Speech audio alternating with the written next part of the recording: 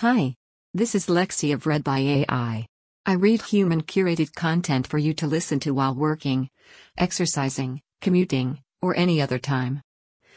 Without further ado, McCarthy heads to grueling speaker vote with Fate in Limbo by Olivia Beavers and Jordan Carney from Politico. As Kevin McCarthy begins the final descent of his turbulent bid for the Speaker's gavel, Republicans are bracing to see whether he lands the plane or crashes and burns. After weeks of intense, down-to-the-wire negotiations, the California Republican is about out of time to lock down the needed 218 votes. With his years-long effort to claim the speakership trapped in limbo, he'll first meet with his party's conference Tuesday morning behind closed doors, likely making his final case before members head to the House floor to vote. Early signs Tuesday didn't point in his favor.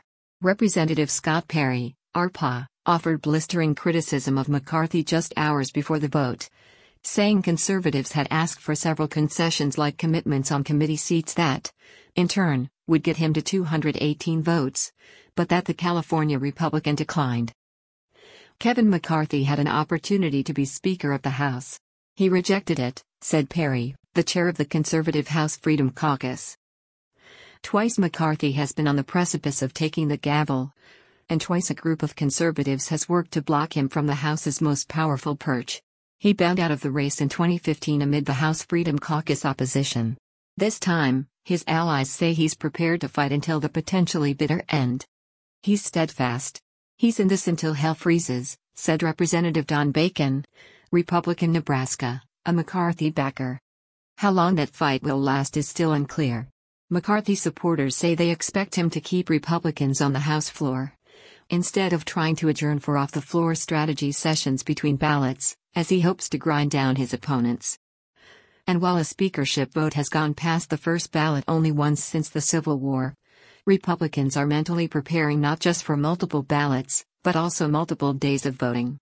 When asked on Monday whether he had the necessary backing to claim the gavel, McCarthy predicted he would have a good day but quipped that he didn't want to take away all the excitement.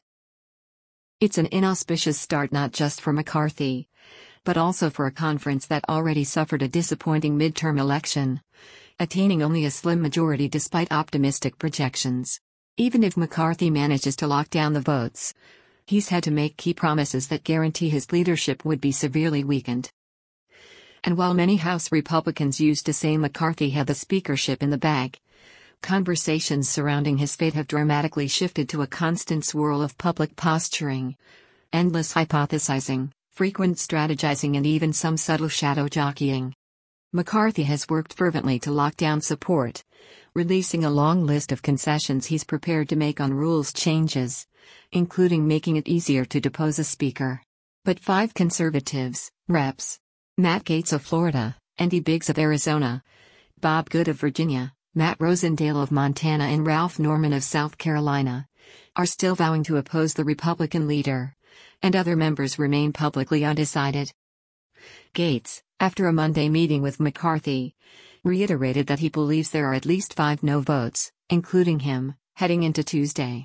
That sparked some claims that McCarthy's opponents aren't negotiating in good faith.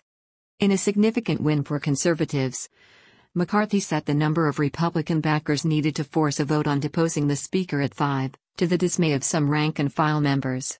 It's an about-face from just weeks ago, when the conference set the threshold to prompt such a vote, known as the motion to vacate, at a majority of its members. And some conservatives argue that's not good enough. They want one member to be able to force such a motion. I still think that, at the end of the day, Kevin gets it. And the people that stand to lose are the hardliners that have negotiated in bad faith, said Representative Guy Reese-Kenthaler, ARPA, the current chief deputy whip. McCarthy and allies like Representative Jim Jordan, Republican Ohio, say the latest rules package release has moved votes his way. But other members signaled otherwise. 9 on-the-fence Republicans issued a letter after the rules package was released to say the proposed changes aren't yet enough to win them over. More ominously, they warned that his recent commitments come almost impossibly late to address continued deficiencies ahead of the opening of the 118th Congress on January 3. The signatures on that letter included 3 incoming members who some House Republicans think could vote against McCarthy. One of them, Rep. Elect Anna Paulina Luna of Florida told Steve Bannon on his podcast last week that she's gotten a lot of emails from people urging her to oppose the California Republican and that I do listen to what my constituents say. The additional names on the letter represent a fresh shot in the arm for McCarthy detractors, as speculation has swirled for weeks about who would publicly oppose the GOP leader besides the initial five. While some members waffled in private Freedom Caucus meetings about where their support stood, no others have stepped forward. Meanwhile, it sparked frustration from McCarthy's supporters, who questioned what else he'd have to offer his opponents in order to secure their votes. "We've gone really, really far on a lot of fronts, people can't ask any more from him. He's done everything he possibly can," Representative Brian Fitzpatrick, RPA, the co-chair of the Bipartisan Problem Solvers Caucus, said about McCarthy, whom he characterized as not giving up. Bacon added that he thought McCarthy had done enough describing the negotiations so far as unilateral concessions without getting anything back in return. And while lawmakers expect that McCarthy might cut more, smaller deals before the speaker vote, some are warning that allowing just one member to force a vote to depose a speaker would be a step too far. That would have a lot of pushback, Representative Kelly Armstrong, RND, said about the possibility. Still, some Republicans say there are members who have kept quiet but will publicly announce they oppose McCarthy the day of the vote, limiting his opportunities to win their support. Others have questioned whether the anti-McCarthy coalition is arranging to have more members vote against him on a second ballot, in an attempt to make the Californian look weaker. And there's speculation that other names besides Biggs, who has acted as a McCarthy opposition figurehead but is not mounting a real bid for the gavel, will emerge to challenge McCarthy.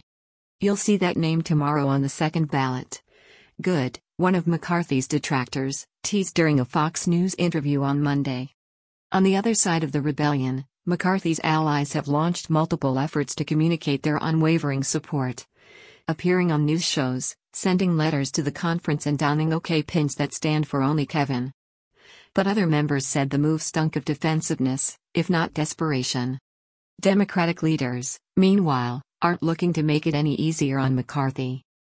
They've told their members not to miss any ballots, which would have lowered the number of votes the GOP leader needed, and to vote for the incoming minority leader, Representative Hakeem Jeffries, DNY.